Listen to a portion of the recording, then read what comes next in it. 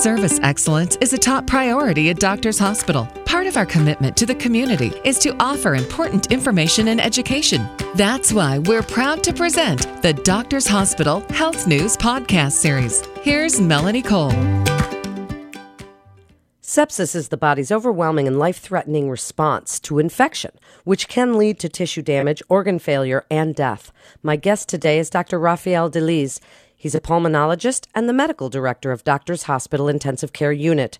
Welcome to the show, Dr. Deliz. What is exactly sepsis?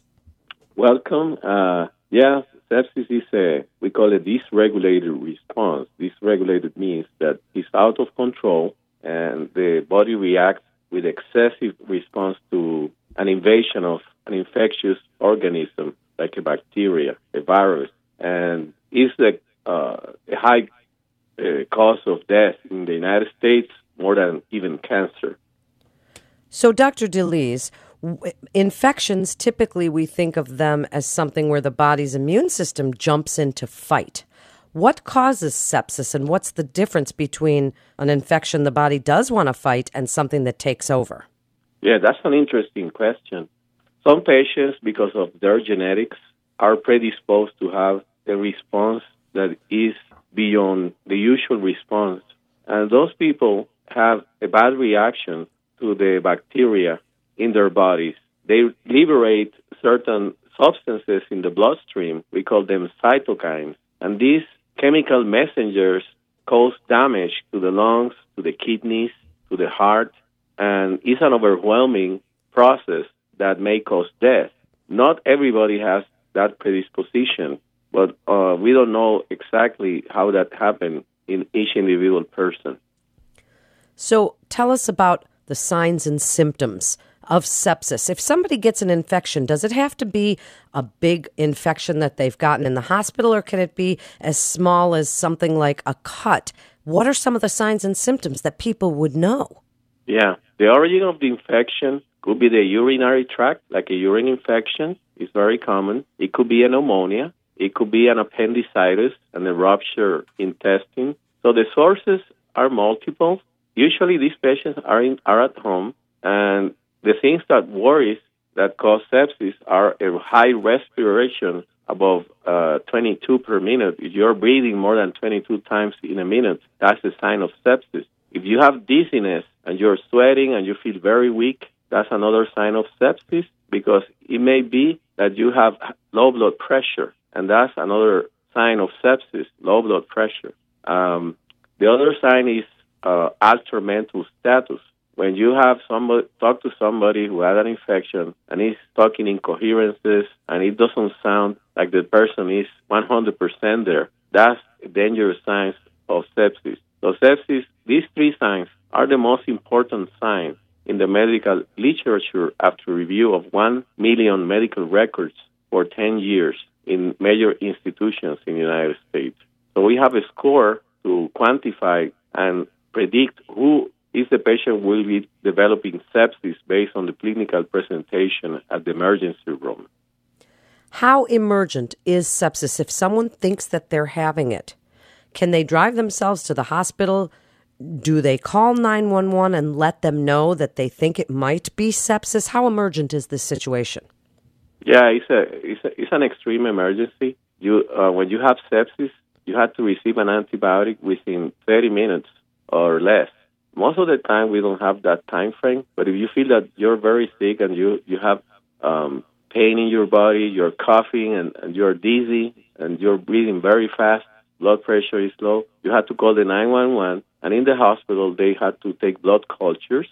They have to culture your urine, your phlegm, and start in antibiotics immediately, because for every hour you delay the treatment, the mortality increases 10 to 5% per hour. So if you wait too late, that is the unfortunate case of some patients that arrive to the hospital, your mortality increases significantly. So the early you intervene with this, the highest is the success. Is there any way to prevent sepsis, Dr. Deliz? Yeah, the way to prevent sepsis is to have sometimes you feel sick and you delay the process. You have to visit your doctor. You feel that you have fever, you have you don't feel okay. It's not like a common cold. It's more complicated. You have to give antibiotics earlier in the doctor's office.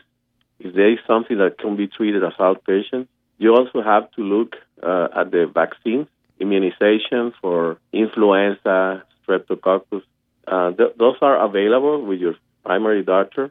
And also stay away from infections that are contagious. You see in the hospital there are people that visit other sick people, and they have no precautions, don't wash their hands or use masks. Those are basics. Washing your hands if you contact a sick person, and cover yourself. If you cough, it's better to cover with your forearm, not your hands, so you don't transmit the germ in a handshake. So those are things that you have to be looking for to prevent sepsis. In just the last few minutes, Dr. DeLise, what would you like to tell people about the importance of recognizing the symptoms of sepsis for early treatment and the best outcomes? Well, my recommendation is don't delay the process. Unfortunately, the cases I see in the intensive care unit that they don't survive are the persons that delay the process. They feel sick, and the stubbornness for not going to be in a hospital cause them a serious life-threatening illness. I will give you an example. If somebody has a urine infection and they don't want to see the doctor, they don't have no treatment, that urine infection enters into the bloodstream, and that's a very dangerous scenario. And you have to give medications to increase the blood pressure. You have to give fluids. It's a life-threatening condition.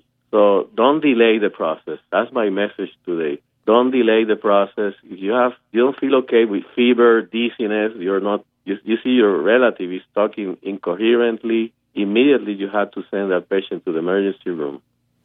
And why should they come to Doctors Hospital of Laredo for their care?